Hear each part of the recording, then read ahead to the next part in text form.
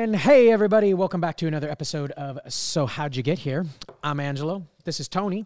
And today we have a very special guest, and I'm going to say your last name correctly. Here we go. Craig Grivey. Oh, congratulations. Two Italians saying a German name. That's right. We got it right. Did it. I practiced it like 9 times So many before. Madison Cawthorn references there. All right. Well, you have so many credits over here. I don't even know where to start. So, We should probably start with the theme of the show. So how'd you get here? I mean, all right. I mean, like, where are you from? And when you I came was out going to to say, like, LA? I don't drive my car anymore, so that was a blast this Oh, morning. Like, yeah. I was super excited. I was like, oh, wow, yes, the homeless problem is definitely real. Yeah. Sadly. No, I grew up in rural Indiana. Okay. Right? So, Hoosiers. So, have you seen the movie Hoosiers? We have. Yes. Gene Hackman. My town was the town next door. Okay. Still like that. 70 years later, like hasn't changed. And I mean, we had 274 kids in my freshman class, and we graduated with like 150, like high school. And 149 played basketball. Yeah, 100%. Yeah, and I was the one who did not. Were you the guy who shoots the grandma shot from I the was- granny shot? What is that called? Horrible. Yeah. I was horrible at sports. Mike Pence's congressional district, long before he was crazy. Okay. And oops. And I mean, it was a place where like you did not know what the world was like. I didn't meet a black person until my senior year in high school when a couple in town adopted 8 Haitian children. Oh, and wow. like, that like you just weren't exposed to it. Yeah, Like it wasn't right. anywhere. I mean, it was also Indiana, so like it wasn't like we were in the middle of a bustling civic enterprise. Right. And Wabash, Indiana. Been there twice. Oh, I all went- 12 people. oh yeah, Wabash. My best friend's right from there, so yeah. Okay, I got it. I went to DePauw, which is just down the street, a rival there for a bit, and then I grew up like so poor. You couldn't afford shoes. Like literally, like you had to tape the soles of your shoes to your feet. Yeah, and yeah. like, everything else. And so when I think about like, I now have a shoe wall because like they say they say your child is responsible for everything in your life, which is Right. true in that case. I have a whole wall of sneakers now. And I didn't even know what you did in life. I didn't know how you get out of that. I was orphaned at 14. I got a job wow. and an apartment because they don't care about child labor laws in Indiana. And so it was like, cool.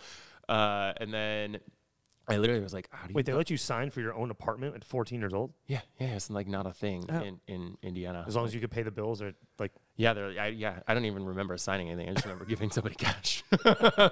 for all I know. Yeah, so I literally had this moment in high school where I was like, how do you go to college? No one, Right. it's not a thing. What is the main industry of trade there? Is it coal or is it lumber? Corn. Corn. Like corn, Like soybeans. farming industry, yeah. Like every time people pay like $12 to eat edamame out here, I'm like, like, there's like fields full of soybeans where I grew up, and they're not $12. Monsanto, Kroger, Yeah. all those guys. Yeah, Okay. yeah. So it was all farmers. I mean, I grew up surrounded on 3 sides by cornfields and the 4th side by a dirt road and a forest, right? Like it was crazy town. And I figured out how to go to college. I got a scholarship because it turns out like a poor little orphan child is a very appealing target for scholarships. Yeah. I learned how to like tell that story in a way that would be financially beneficial to me. And so Where'd you end up going? DePauw in Indiana. Yeah. Where I got into a whole lot of trouble, administrative trouble, because orphans have problems with authority figures. So I got into a battle. Yeah, no, right? Got into a battle with the administration. It turns out that they were forging the credentials of minority professors in order to make them qualified to hire more of them. And I went public with that information. Didn't go over well. Then I went out to USC. Okay. Where I had never been to LA before. Sat down at the welcome picnic, and some girl said she was from Ontario. I said, "Why'd you move here from Canada?" So she did not take that kindly, and then I figured out LA was a very different place. And fast forward, Why'd you move here from Canada? I'm from... Yeah. And so then I was at USC living my best life because everybody there was pretty and the sun was always shining, and Right. we were in the middle of a drought, so it didn't rain once in 2 years. So this was what, late 90s, early 2000s? Yeah, Yeah. 2002 to 2004. Got it. And then Because when I moved here in 2004, that's when they got the most amount of rain. yes, ever. Yes, it's it was. I remember that year, Will McCormick was hosting the Critics' Choice Awards, and it rained that night and washed out the red carpet. And he opened his bit by saying, God said he would never flood the earth again, but then he took one look at Hollywood and was like, I'm exception. making an exception. Yeah, they said they got more rain that year than they had the last 9 years combined. That is crazy. That is correct. I remember that because we were working on Hotel Rwanda that year, and going the award circuit route. Sorry, I got you off track. No. And so I ended up as an intern at Warner Brothers, where I I asked everybody where I could do anything. You started out in the mailroom at Warner Brothers, correct? Mailroom intern. I ran around and asked anybody. I started at Fox in Building 59 for Joe Hartwick. Okay. Throwing out trash, running things around my little golf cart. That was my job. I asked everyone, the person who ran my internship didn't have anything for me to do, so I just went desk to desk and was like, "Do you have anything for me to do?" And this one woman, Monica, who was an assistant there, she's like, this is back when things got filed. She said, all I have is this filing and you don't want to do that. I said, I'll do it, but on one condition. Can I read everything and can I ask you questions if I don't understand? And she was like, sure. Sat there for a week, filed what was 3 feet tall worth of paper, learned everything anyone needed to know about film marketing and publicity. And then the next week was in a meeting with the head of publicity, and she asked a question, and typical, no one raised their hand to answer. So in the back of the room, the intern raised their hand and says, oh yeah, it would be this, this, this, and this. And she was like, who are you? Like, who are you? You're like who Michael J. Fox in The Secret of My Success. You know what I mean? And she's like, do you want to work on this? I was like, sure. So I ended up not being an intern, got hired as a consultant, and then the rest was history. And it was so you kind of fell into PR. You did the work is what you did. I did the work, which is my fundamental philosophy, but it's just do the damn work. Love it. Do the damn work. Right. Thank you. Finally, see, it does pay off sometimes. So many people. And I fell backwards into everything I did. I actually haven't interviewed for a job in 15, 16 years. Every job has just been one segue to the next. Well, we're interviewing you right now, just so you know. Valid. Right. I don't know. There may be 3 hosts by the end of this show. Yeah. I can leave if you want to be here because I don't know how to use this. I don't know how to, I would be a really poor hands. I can sit here and I can hold a mug. You have technical equipment that I would I was like, ooh. Yeah. That's why we partnered up. That's why we partnered up. That's why he's got all this fancy stuff. He's the face. I'm the talent. So you, sir, you got put up on this job because you did the work, and then what did that lead to? More jobs, more work, more people who kept telling me that they were like, someday you're gonna be you're gonna run this town. And I was like, that's cute, that's nice, that's the thing. Yeah, of to course. Encourage people. Yeah, of course. And so then I realized along the way I was at Disney, so I went through a whole lot of crazy campaigns. I've never, everything from Hotel Rwanda at MGM and DeLovely, which was a Cole Porter musical. Try making America fall in love with the Cole Porter musical. They love Cole Porter. A Cole Porter musical with a lot of gay sex, not so much. It's a niche. Yeah, very niche, very niche. But if Ryan Murphy produced it now, it might be a hit. It'd be a hit in its first season, and then it would be really crappy in its second season, right? So that's true. Then MGM, Warner Brothers, Disney, and then I was at Disney, and I looked at my boss, and I was like, I don't want to be my boss. I don't want their job. I don't want to do this.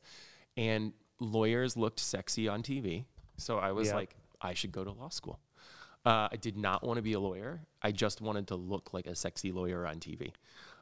It's all about goals. So I didn't really study. I took a book to the park every weekend in the Hancock Park, which is not in Hancock Park, the neighborhood, but Hancock Park is that park around LACMA. Okay. Typical. Typical inexplicable Los Angeles is Hancock Park. The park is not in Hancock Park, the neighborhood. Exactly. Filled with tar pits emitting methane. So I was studying my book while surrounded by methane, which may have explained a lot about the destruction I've wreaked on havoc on. I've never done drugs. Yeah. But methane. Mainstream drugs. Yeah. Mainstream drugs. You want to huff methane out of a tar pit. While studying for your law degree. It's a great date spot. I could not afford to go to law school because I was still poor. I was an assistant and then a coordinator or whatever. And then so I was like, I'm just going to take the LSAT to see what happens. But it turned out if you do well on the LSAT, they send you a bunch of waivers, so you don't have to pay to apply to law schools, and then people start sending you scholarships. And at this point, I knew how to sell the orphan story. Yeah. Right. So use what the good Lord gave you, and I ended up on a full ride at Columbia in New York. The one thing I vowed when I was going to law school was that I was not going to go to law school in New York, and it turns out that karma has come back a lot of times. Full scholarship to New York. Yeah. Wow. So so I was there. once again ran into trouble with the administration because orphans have problems with authority figures.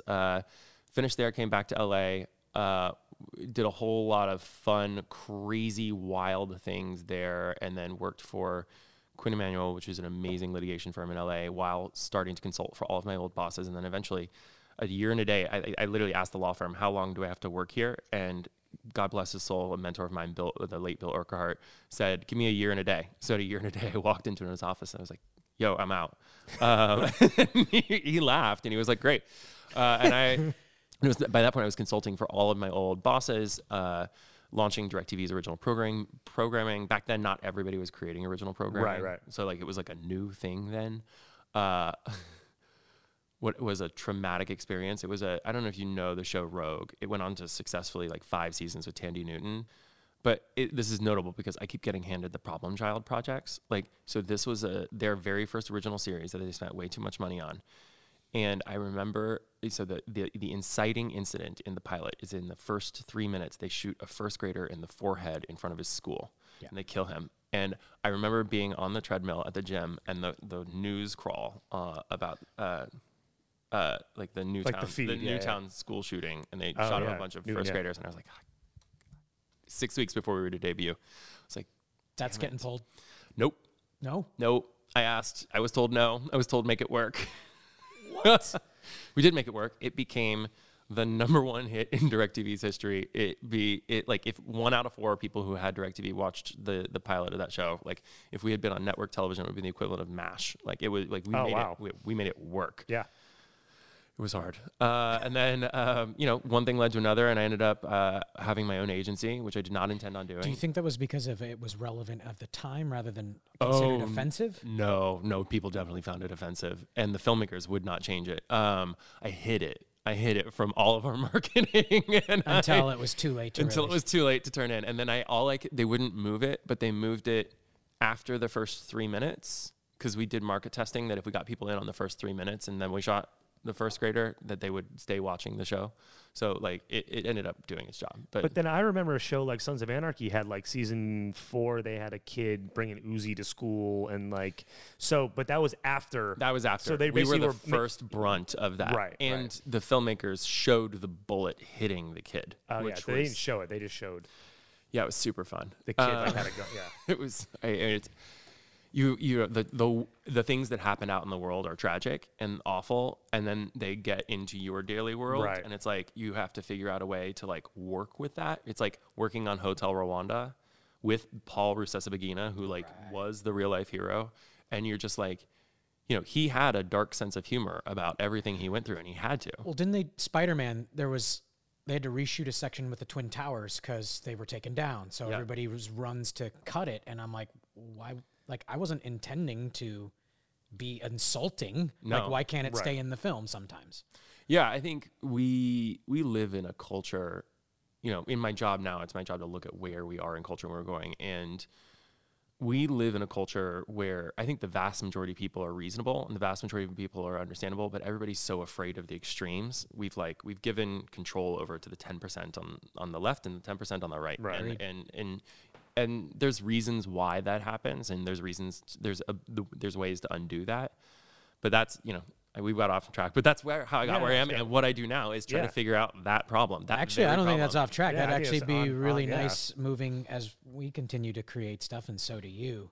Like rather than complaining, like how do we gain some of that freedom back? Yeah, I mean, at the fundamental core of it, we need to just. We're never honest with the public. We're never honest with ourselves. We're never honest about what we're doing. Like social media isn't social media. It is a paid media platform. These are for-profit companies. I don't fault them for that. Like if you created a widget and you wanted to sell a widget and make a profit off of it, you created the widget, right? This happens to be the widget.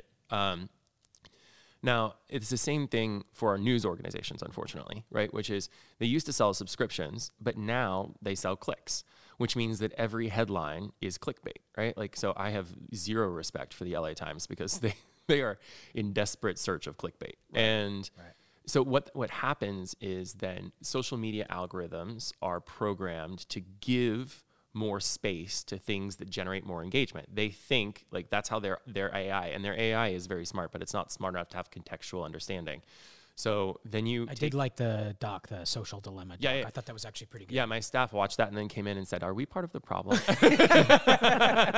Kinda, we all are a little bit. And I was like, well, sort of, but we're working to solve the problem. But I like that. The answer is, there's all kinds of bots, and we could have a whole separate podcast on the Russian Internet Research Agency and the Chinese firewall, the Great Firewall, and all the millions of people. Like, you know, when we do the math, it turns out about 2% of the internet is real. Like that's how crazy it is. And so what you want to do is you want to navigate that.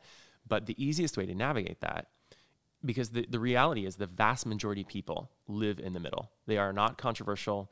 They do not think someone should be canceled. They do canceling is not, it's a misnomer of a term anyway.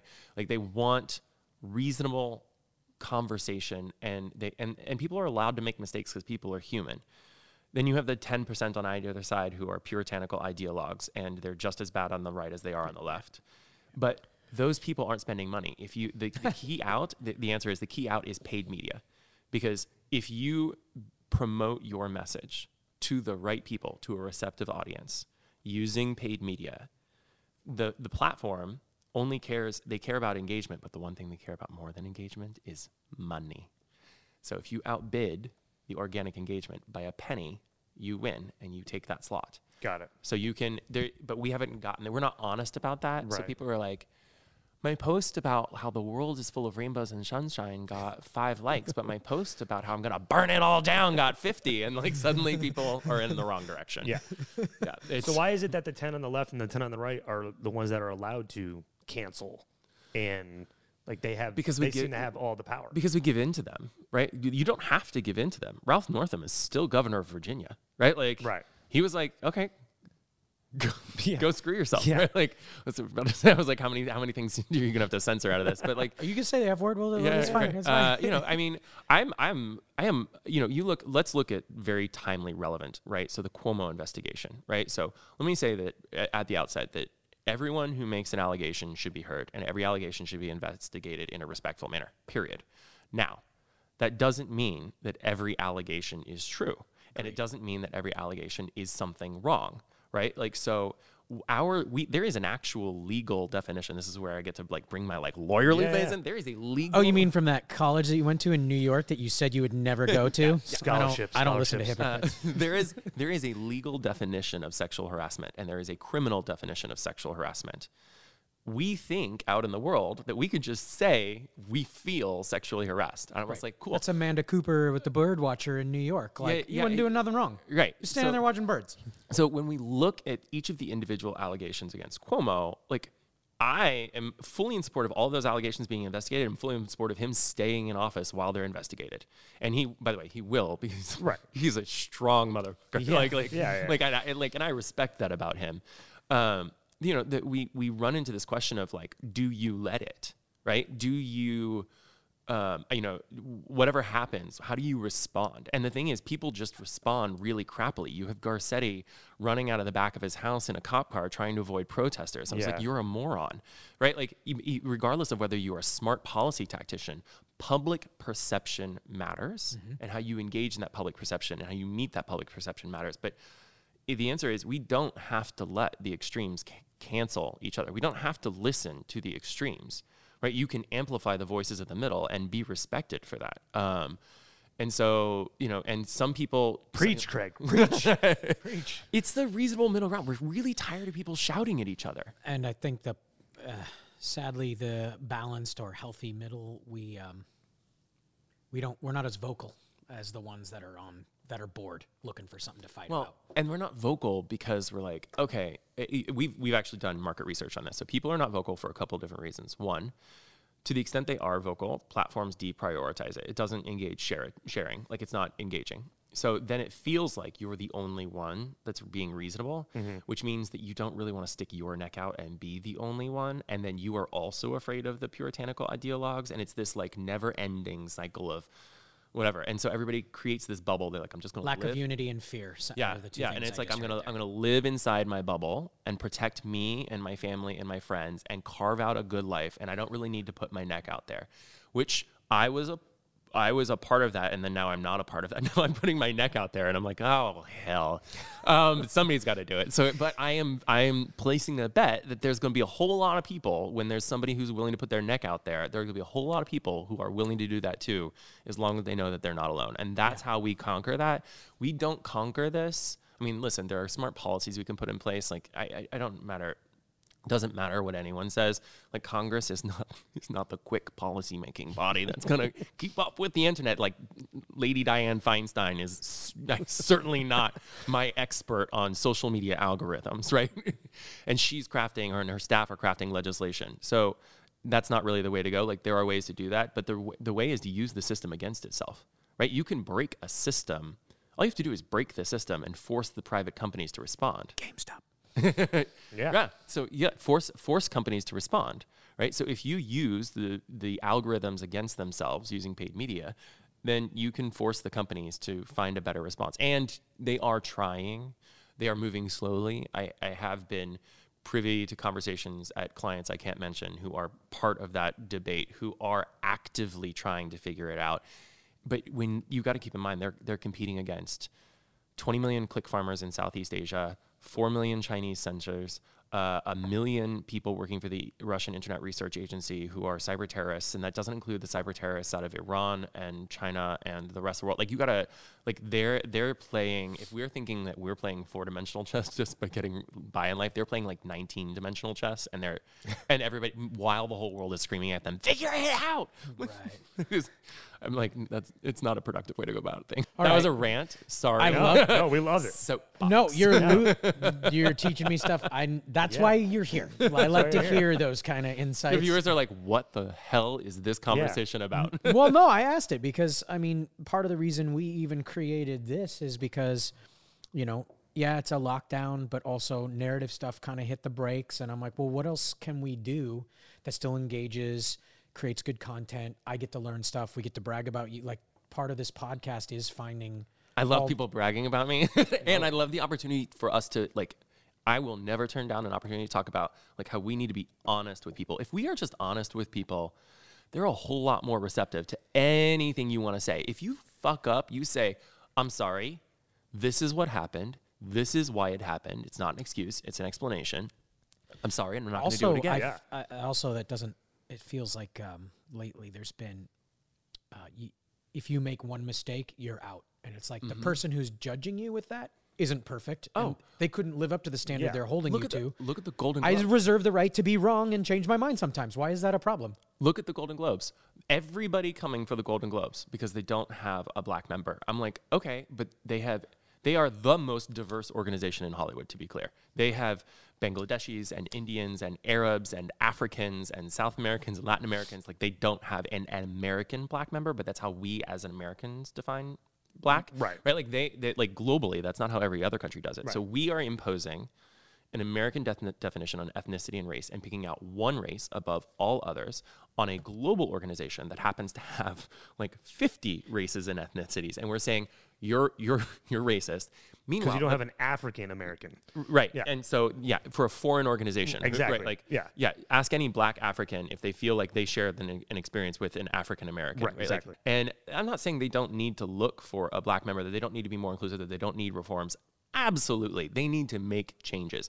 But everybody coming for them about this, I'm like, all of these whitewashed publicity management, creative agencies, how many Deadline in the LA Times, how many Arabs are in the Deadline and LA Times newsroom? How many Bangladeshis? How many Indians? Right. But they can come for somebody else. I was like, you live in a glass house, motherfucker. You need to pause yourself, right? Like we all need to do better. Like long before diversity was a keyword, my staff was 55% BIOPC, 65% female, 35% LGBT, because I realized that everyone has a different perspective and they were hired based on perspective.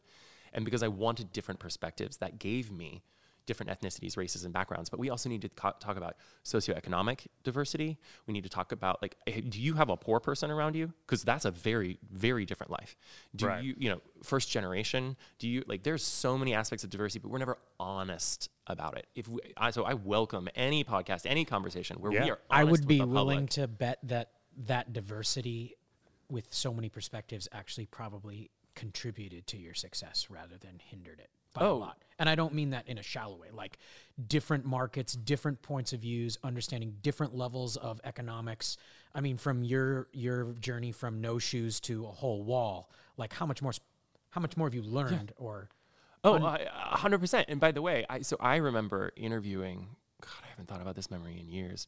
So you're getting a special one. So I remember I like... Does it need a sound effect? Because I have sound effects. Okay, sorry. We'll play like tinny music about back in the day.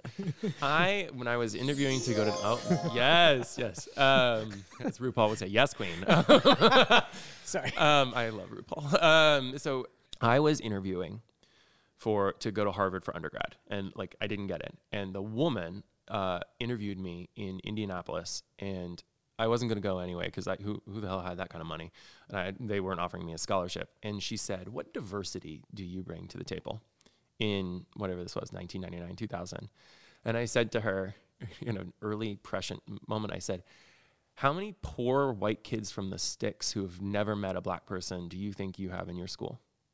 And what was her response? She was like, "Well, that's not how we view diversity." And I was like, "Okay, well, your view is very narrow." Yeah.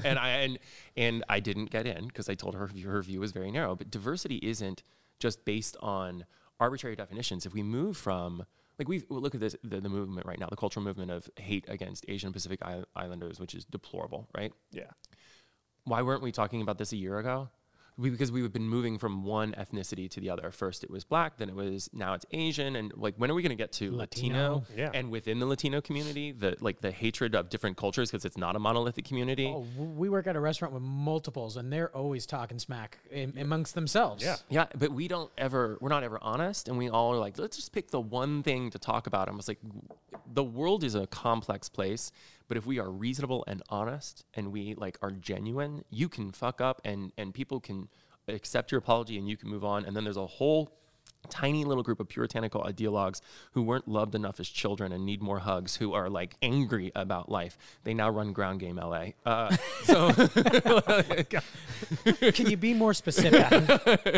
But it's, if we just let those people live in their angry party, the rest of us can be angry, but we don't want to stay angry, and we don't need to stay angry. We can be hopeful and optimistic about the world. I mean, if you don't have to name names, but maybe like some damage control you've had to do along the way with maybe like film production or individual people, how do you get ahead of that story and kind of change their narrative? Yep. So much damage control. I'll take one. I can talk about as a corporate disembodied sense. Yeah. So Verizon Media is a conglomerate. It's the third largest conglomerate of media outlets. Right after Facebook and Google, they have the largest footprint, the third largest digital footprint in the world. Lots of people still read Yahoo. It's still a daily source of news for a lot of people. Lots of people use Yahoo Mail. They actually have a trust-based ecosystem that doesn't exist with some of the other social platforms and that sort of. I actually really respect the work that they're doing, and I know about that work. When they went from Oath to Verizon Media, they had to make a lot of hard choices. Like Oath was kind of a mess, right, of all kinds of things. And they came to us and they said, we're going to make a lot of hard choices, and we need you to buy us time in the industry. Like consumers weren't going to care one way or the other, but the industry was going to care, and an industry narrative can kill you. So after 3 rounds of layoffs and a $4.7 billion write-down, within 12 months, we had them named Media Brand of the Year by 3 different trade agencies by designing a series of concrete programs that showed that they were here to play, that these were smart decisions, and they were doing well. And they're led by an incredible CEO who's doing an incredible job, who stopped the bleeding, started the reforms, and all he needed was enough time to catch his breath to do that. And now they're great. Is that what happens with most large companies? They just don't get that time? Yeah, to regroup and restructure. And most large companies are run by 65-year-old white straight males with no self-awareness. So even if you gave them time, they would just be like a Roomba bumping into walls. And you see that reactionarily because now the mandate. So it is illegal to hire someone based on race. But you go into any corporate room, and I've been in those corporate rooms, and everybody's saying we need to hire a X. Which is fundamentally illegal. Yeah. And you see that reactionary. You see that reaction with all of these straight white male CEOs in boardrooms saying, go find me a black woman, right? Or go find me a Latin whatever. And the thing is, I support diversity. But if you're finding tokens, you're doing it wrong. Yeah, you still got to find the best person. They're not. Yeah.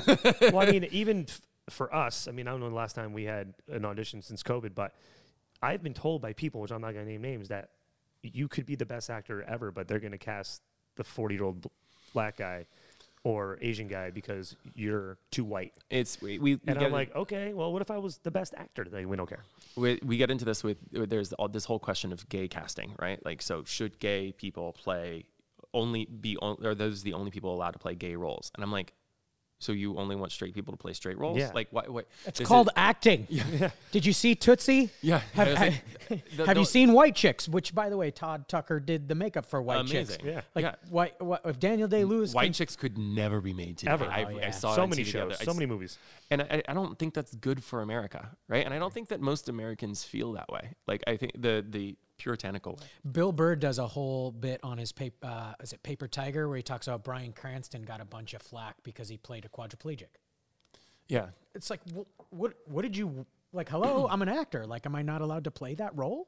Apparently not. I mean, what we've done is we've said, unless you are what you are trying to portray in life, there's no way that you can understand. And I think that's bullshit. Yeah. And that's bullshit on an acting level, and it's bullshit on a societal and cultural level, because what it does is it says, I don't have empathy, so I don't trust you to have empathy either. The answer is, well said. That's what the problem is. And the problem is, I do have empathy. Yeah. So your inability to have empathy is not my problem. I sat down to talk with a black trans woman who is becoming a great friend. I was so excited to meet her years ago. I've long admired her work. She was homeless, and then she's now getting her PhD at UCLA. Like, this woman's journey makes my journey look like I was coasting on roller skates. Let's get her on. Oh, yeah. Does she have shoes too? Yeah. You both have she has some heels. It's amazing. But I said to her, I think, and she is one of the most reasonable, thoughtful people I know. And we had this conversation about the fact that, like, I don't understand your struggle, but I understand struggle, right? I understand when on the nonprofit we're working on, which we haven't even talked about, but like, people have asked me, they're like, well, how would you get to it. How would, it's fine. It's people ask, how would you talk to somebody who doesn't look like you? How do they believe that they trust you? And my response is, are you human? Like, I learned to do that in 5th grade. Yeah, we literally can now, we're now advocating that we should only have people trust people who look like them. Yeah. Like, this is stupid, right? Like, what kind of a bullshit question is that? And somebody says, "Isn't that the opposite of Dr. King? That you're not judged on the color of your skin, but the content of your character?" Yeah. Apparently, there are a whole lot of people who feel that should only apply to one race, which would make him roll over in his grave. Right. And that's a problem, right? Like, the thing is, we've gotten away from a society based on truth, honesty, and empathy. And if we stay in a society based on truth, honesty, and empathy, you are allowed to make mistakes. You are allowed to mess up. You are allowed to admit, oh, well, going to that party 20 years ago was a bad idea, right? Like, you know what? You went to the party. This tweet from 2001 is going to cancel me. Yeah. When I was 14. Like, Yeah, it's like, okay, like, since when? We went, I represented Kobe for the last several years of his life. And, it's very public what happened 14 years prior. Right. And he had been a model citizen and a huge contributor to society. And we had modeled, we knew it was my job to make sure that narrative never overtook the work that we were doing, right? That the counter narrative of the angry people in the corner needed to not overtake the narrative. Now, thankfully, we weren't manipulating anything. We were allowing space for the public who loved him to have a conversation and a reasonable conversation. He had very publicly addressed those allegations and dealt with them very traumatically with him and his family 14 years prior. Yep. Now we want to come back because there is a movement in Hollywood, the Me Too movement, which I respect. I respect all of that movement. We want to come back and we want to dredge up something that was publicly litigated 14 years ago and ban someone from ever having anything to do with anyone ever again. Like, there's got to be, and to say nothing of the fact that the Me Too movement is incomplete in that it's like, it's like, let's pat ourselves on the back for doing this. I was like, cool. Do you want to start with the gay community? Because they never Me Too'd themselves. I mean, Bryan Singer Me Too'd himself right off a set, but like, like the movement never got there. The movement never got to sports. The movement never got to music. So, but let's I think the narrative there, like, what about even a Robert Downey Jr.? Like, you're allowed, like, isn't that the stories we're supposed to champion? Hey, I made a mistake, or I wasn't doing well. I got help. I bettered myself. That's supposed to be a good thing. It's literally the fundamental principle of our criminal justice system is that you pay your debt to society and you move forward. Right? And you make better choices. And you make better choices. Now, if you didn't improve or you were a serial, horrible, whatever, like, that's a separate conversation, sure. Right. But, like, there are a whole lot of people who made a mistake. And, you know, you look at the Al Franken of it all, right? You're like, it's a single photo. And yet the Democrats are like, we need puritanical idealism of like, well, can't have that. I was like, that man was a talented policymaker and a good person. And we were like, all right, screw him. Yeah. Right? Like, it doesn't make sense. And by the way, the vast majority of the public doesn't feel that way either. No. Everyone's just afraid of the next headline. But like you said before, they don't control the clickbait, and that's what everyone. Yeah, because the average everyday American doesn't have, you know, $50,000 in media to toss in to defend themselves to push out their message. And when did you going back to Kobe and working on the animated short that won him Dear Basketball. Dear Basketball. When did you come in, and what was just a quick, if you're allowed to talk about it, what you did on it? Verizon had acquired Dear Basketball, and they said, Kobe wants to win an Oscar. Can you please talk to him? And so I was brought in, and I was like, all right, well, this is what we got to do. Right? This is the path. My thing is. Can you break that down for us a little bit? Like, what the path would be? So I methodically. My path that I do with anything is I take a look, whether it's Kobe or Dear Basketball or LA, I'm like, let's take a look at the entire landscape. We do not rest a judgment on anything, right? Like, I want to understand every nuance, every nook, every cranny, everything that could possibly move this. And so I did that with this animated short. You also did that when you were an intern, which is probably what got you the job. Right. Yeah, it turns out that I might be broken in my head mentally, but it helps in life. But this ability to dissect, because, by the way, I believe, this is a side note on this, but this informs the whole thing, which is I believe every choice you make can matter, right? And when I was super poor and I had to stand in front of this open-air deli at the Walmart, and all of these po' boys, which are not the lovely po' boys from New Orleans, they were like white hoagies with turkey meat and a packet of like Wonder Bread, packet of mayonnaise and mustard in there. They were all priced the same, but some of them had more meat than other ones, right? So you had to like go through and look and see which one had more meat because you get more value for your money. And that meant that I could split the sandwich in half. I could have half for lunch today and half for lunch the day after, right? Like that small decision of where that $2.50 went mattered. I bring that same philosophy to everything that I do, which is I don't obsess over it, but I'm informed about it. And so in the case of Kobe, it was like, okay, it's this branch, it's this process. So it's the animated and short film, live action shorts branch, right? Which is weird because it used to be the shorts branch. It used to be live action shorts and animated shorts. And then they created an animated feature and they tossed a whole bunch of extra animators in there. This is the composition of the branch. This is the message that they would want to respond to. This is the message that matches where Kobe is. This needs to not be an egotistical play, which was a really hard because it was a 4.5 minute short about Kobe Bryant, and it was his love letter goodbye to basketball. Here's the brand equity we have for these people are based in LA and love Kobe Bryant. How do we leverage that brand equity? How do we get through the three processes? Because you've got to get shortlisted, then you've got to get nominated, and then you have to shift your audience to the full academy for a win. And then, so how do you reach these people? How do you engage them where they live their lives? Because you've got to stop asking, what message do I want to put out in the world? And you've got to start asking, what message are people ready to receive and where are they, right, in receiving it? Mm-hmm. And so then we designed that campaign. Then Me Too broke, and it was like, all right, here's all of the layers that go in. But I didn't sit around when Me Too broke and said, oh my God, what am I going to do? Like I had a colleague who was like, you need to get him to go on national television and address this directly. And it was, no, I don't. I don't need to hyper react to anything. You didn't set up an Oprah interview? Yeah. They wanted Robin Roberts. And I was like, no, we're good. We're good. Yeah. I was like, we're good. And, you know, I have the counterculture opinion. I don't think that recent interview was a good interview. I don't think it was, I think it did it did what everyone in that interview wanted it to do. Right. That doesn't mean it was a good interview. Right. But you know, and then we methodically went down that path with it was me and Molly Carter, who ran Kobe Inc., who is one of the smartest, most brilliant women in the world. And the two of us were lockstep every step of the way on every choice that we made. And we followed our path, the same path that we laid out 9 months before. But because we had taken into account every eventuality of who needed to see it, what they were going to think, how it was going to happen, we were prepared for whatever happened. And it was a close race. And I believe that short deserved to win, and it won. But, Garden Party almost beat us, right? So, things happen. Yeah. So on a campaign like that, what's your team like? Like how many? I know you said Kobe Inc. and you, but. Yeah, so I mean, I am never alone. I have a huge, incredible supportive staff. Now I'm chief strategy officer of an agency that has hundreds of employees. My team at that time, I had dozens of employees. I've got social experts, I've got digital experts, I've got paid media folks, I've got creative. So all of those team members made everything happen, right? Like I'm the guy who has like the wild and crazy idea, but you do not want me to execute it, right? Like it would be like having me change the oil in my car, like something's gonna blow up, like it's not gonna work. Like I'm like, he sounds like me.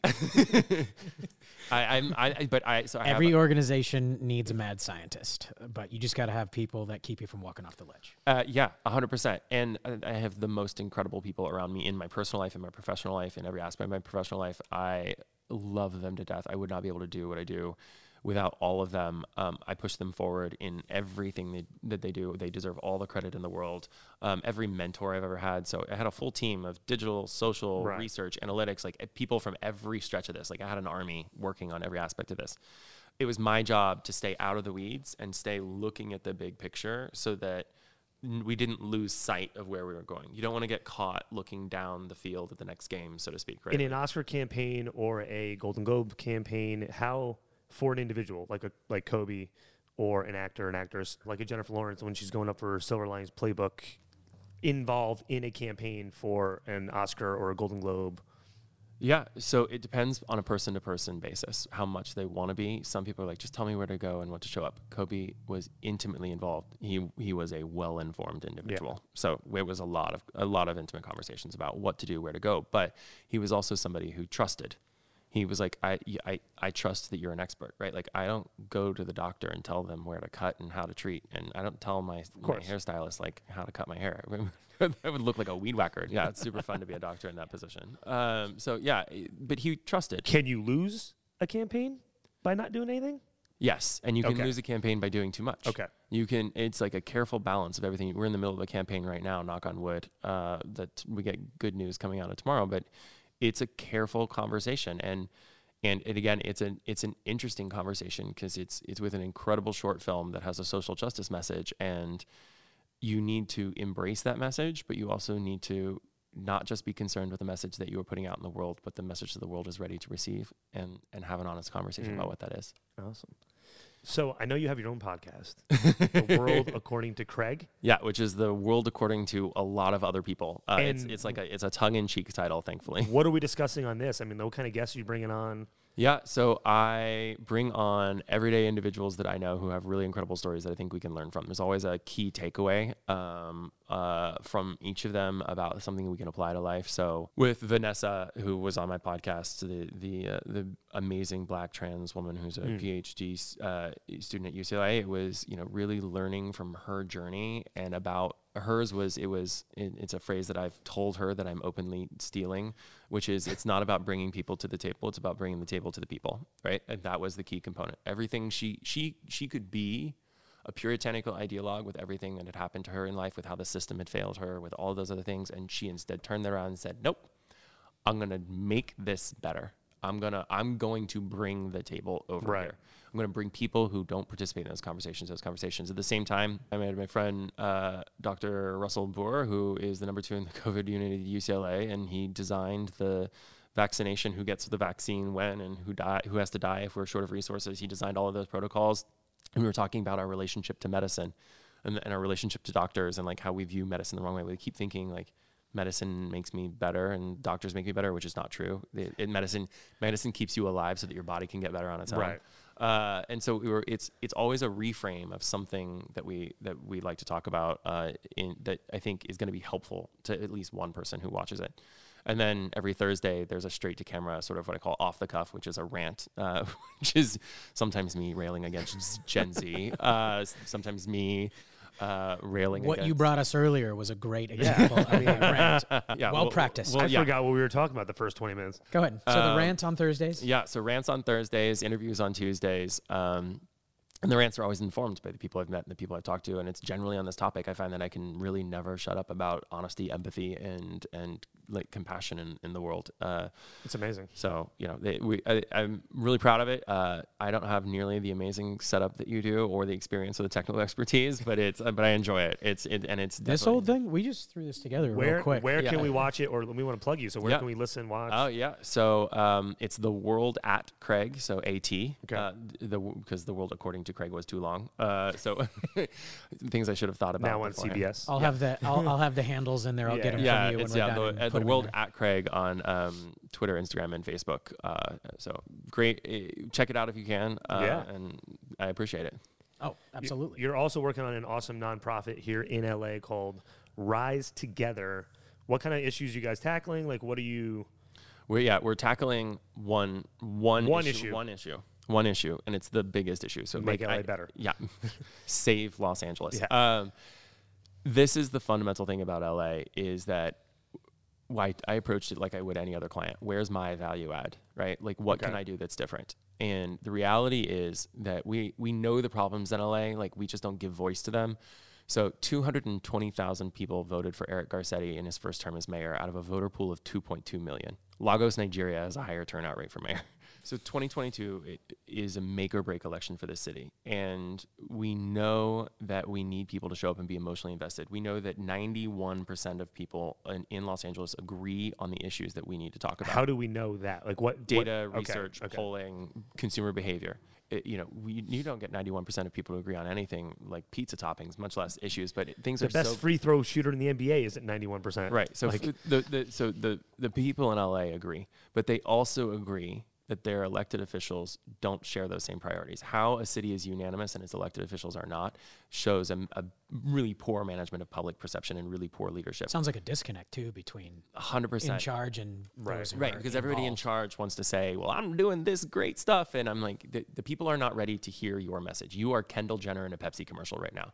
Like it is really meeting people in their anger and frustration and leading them out of their anger and frustration to believe that there is more that is possible from this city and that they showing up can change that, right? We can have better than 10% turnout for a mayoral election, and we will. And when those people show up and vote from a middle ground, from a reasonable middle where 85% of people live, we will find ourselves in a much better city where we're practically addressing real changes to policy. You want to talk about what should we do about homelessness? What should we do about affordability? Well, those are the top two issues. What should we do about crime and policing, social justice? I've read 40,000 pages of policy materials at this time. I will have an encyclopedic conversation about it. But we are not at a place where people are willing to join that conversation. So our sole focus at Rise Together is getting people to participate in that conversation, because otherwise when the time rolls around later this year and early next, when people are running for office, it's just going to be a whole bunch of insular candidates and institutional candidates who've always been in elected office for 20 years talking to each other and hoping that a narrow slice of the public is willing to listen to them. I think we can and we will do better by bringing more people to that conversation.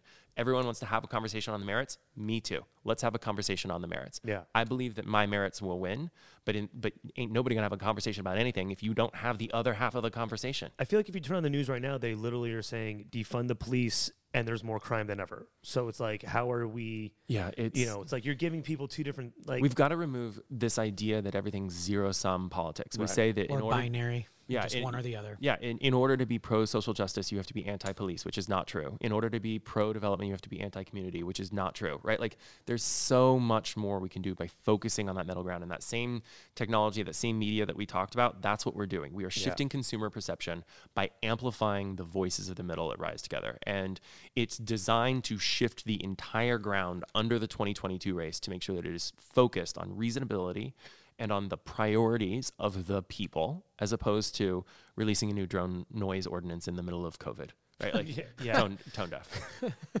So I'm real proud of it, and How long has that been up and running? So it was a year and a half worth of research and analysis before we launched at the beginning in January 2021. So we've been up and running just a little over 2 months. Have raised several $100,000 and continue to raise money. So if anybody's listening, congratulations! Thanks. Yeah. RiseTogether.LA. Go and donate. And it's great. We've got to raise and he's doing better than Dude, yeah. He's in what, for 2 months. fundraising? Yeah. Well, he has a much better cause. We're just talking. That's also a good point. So I'll stop talking now.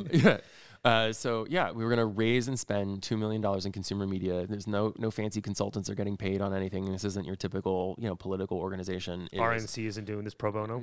Anyway, everybody's volunteering. Yeah. So that's where we are on that front, which is really exciting. Our campaigns will start rolling out in May, and we'll be in market, and then you'll see it all over the city. And it's consumer marketing. It's what I do every single day. It's shift big picture consumer sentiment, and in this case, to a place where they already want to go. Yeah. I'm not trying to convince people of something they don't want.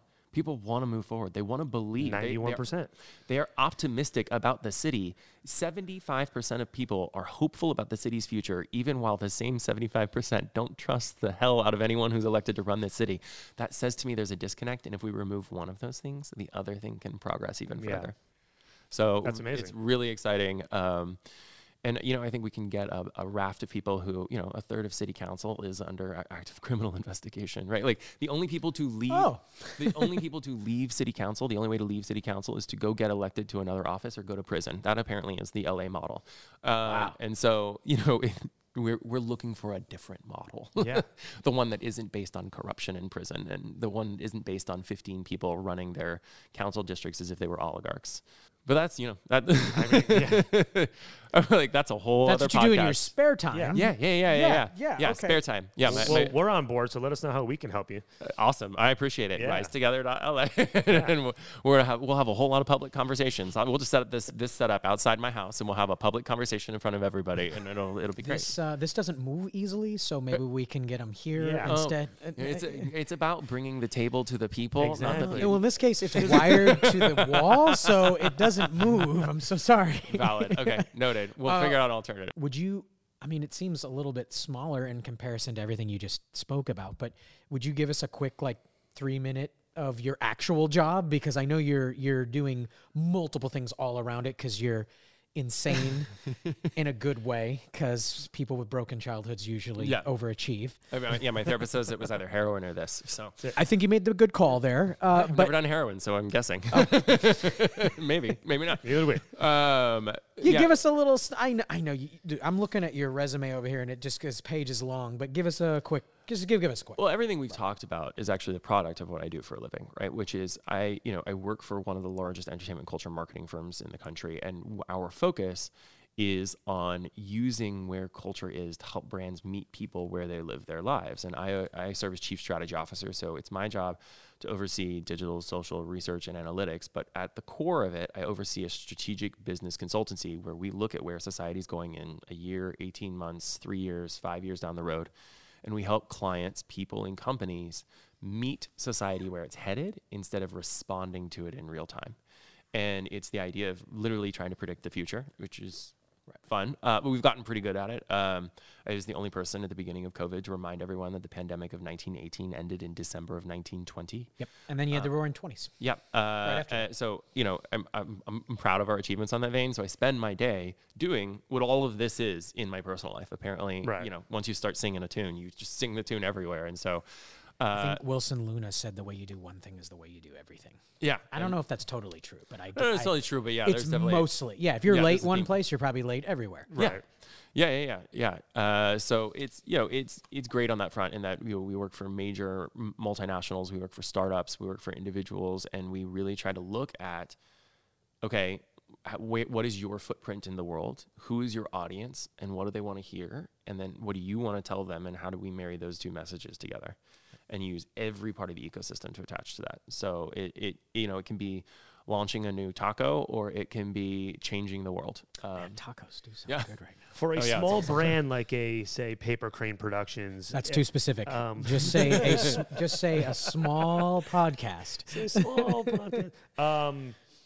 What's the most valuable thing you think right now? Is it getting your social going? Is it like blowing up on IG and Twitter and finding that audience, or is it literally like making just like good quality content, keeping your head down, do good work, and eventually you'll get rewarded?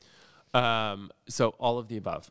So the answer is, from a strategic perspective, I would say my job would be to work with somebody on what's your message and what are you selling, and is it good quality content?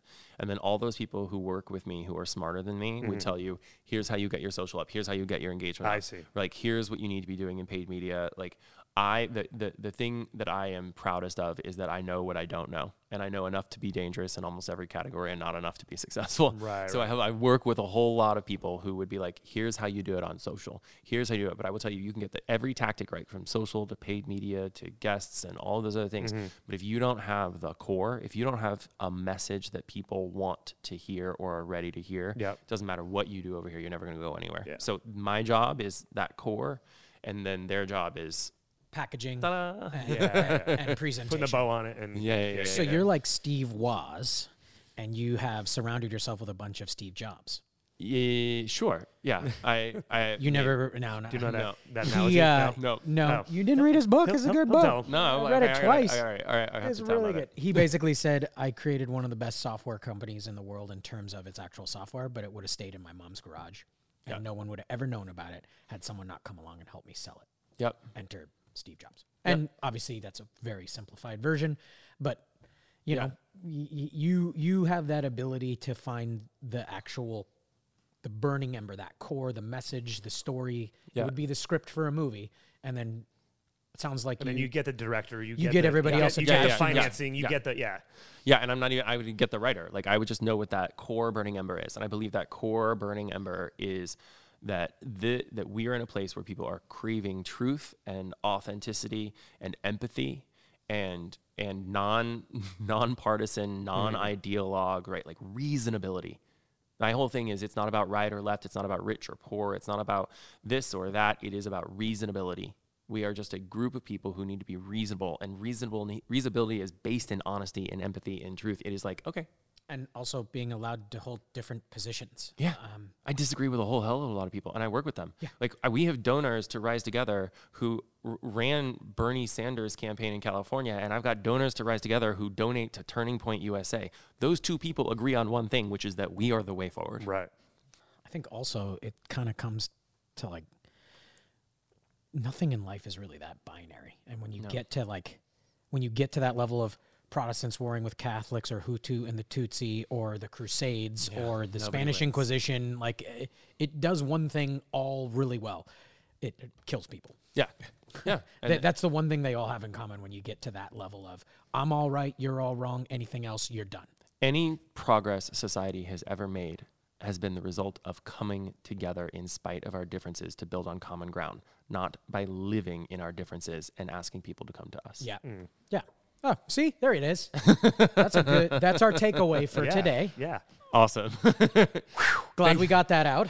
No, I've exhausted you. Thank you so much. We got a little more time. Like, is there anything that you want to bring up that you want to talk about that we haven't covered? No, I think we literally hit on everything that I could possibly ever say.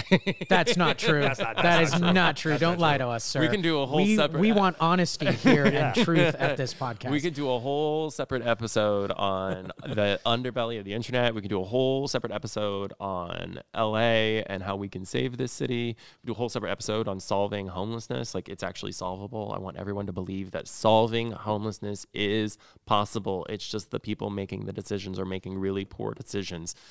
We can do all those. We could just have our own podcast. We can have like a spin-off, right? This can become Frasier to Cheers. Every Sunday. Then let's just finish off with a future question then.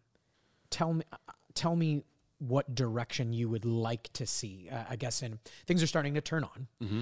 Restaurants are theoretically about to maybe open. Yep, things are lifting. I'm going to go to brunch after this. It's great. So what is one thing you're, I guess, ready for or excited about for where you're headed, company or personal? Mm-hmm.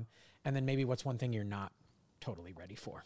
So I am thrilled about Rise Together. I think that we can and will save this city. And we save this city by getting the people of this city emotionally invested in saving this city, right? And choosing to care. And choosing to care and operate from a reasonable middle ground. I think we can and will shift the ground under the elections of 2022, and that will lead to much, much better outcomes. We can solve homelessness. We can solve affordability. This isn't rocket science, right? Like, I'm not trying to reverse engineer a plane. The next 6 months is the public rollout of that, so I am thrilled about that. What I am not thrilled about is that until we save those things, like that'll be a pilot for all of America, to be honest. Like if we can save LA, so goes California, like it's the second largest city in the country. We can be a pilot role model for how a city should embrace and interact and engage and support its people. What I'm not excited about is in the meantime, until we accomplish that, there are a whole lot of people listening to puritanical ideologues who want to sell you some version of snake oil that makes you feel better about life because you think that you are holier than thou, a self-appointed arbiter of X topic. And I am excited for those people to no longer control the narrative, and I'm really not excited for the period until we can get there. Have you ever thought about running for office? A lot of people keep bringing that up to me. I'm literally want to vote for you like right now and be like on your team. Well, for $50,000, we can vote for. A lot of people keep bringing that up. My response is I am really, really focused on getting Rise Together set up, and because that is the without which nothing for anyone running for office, no matter who's running for office. But a lot of people keep bringing that up to me. So that is a conversation to have. So we're going to have interviewed you before you become the governor someday.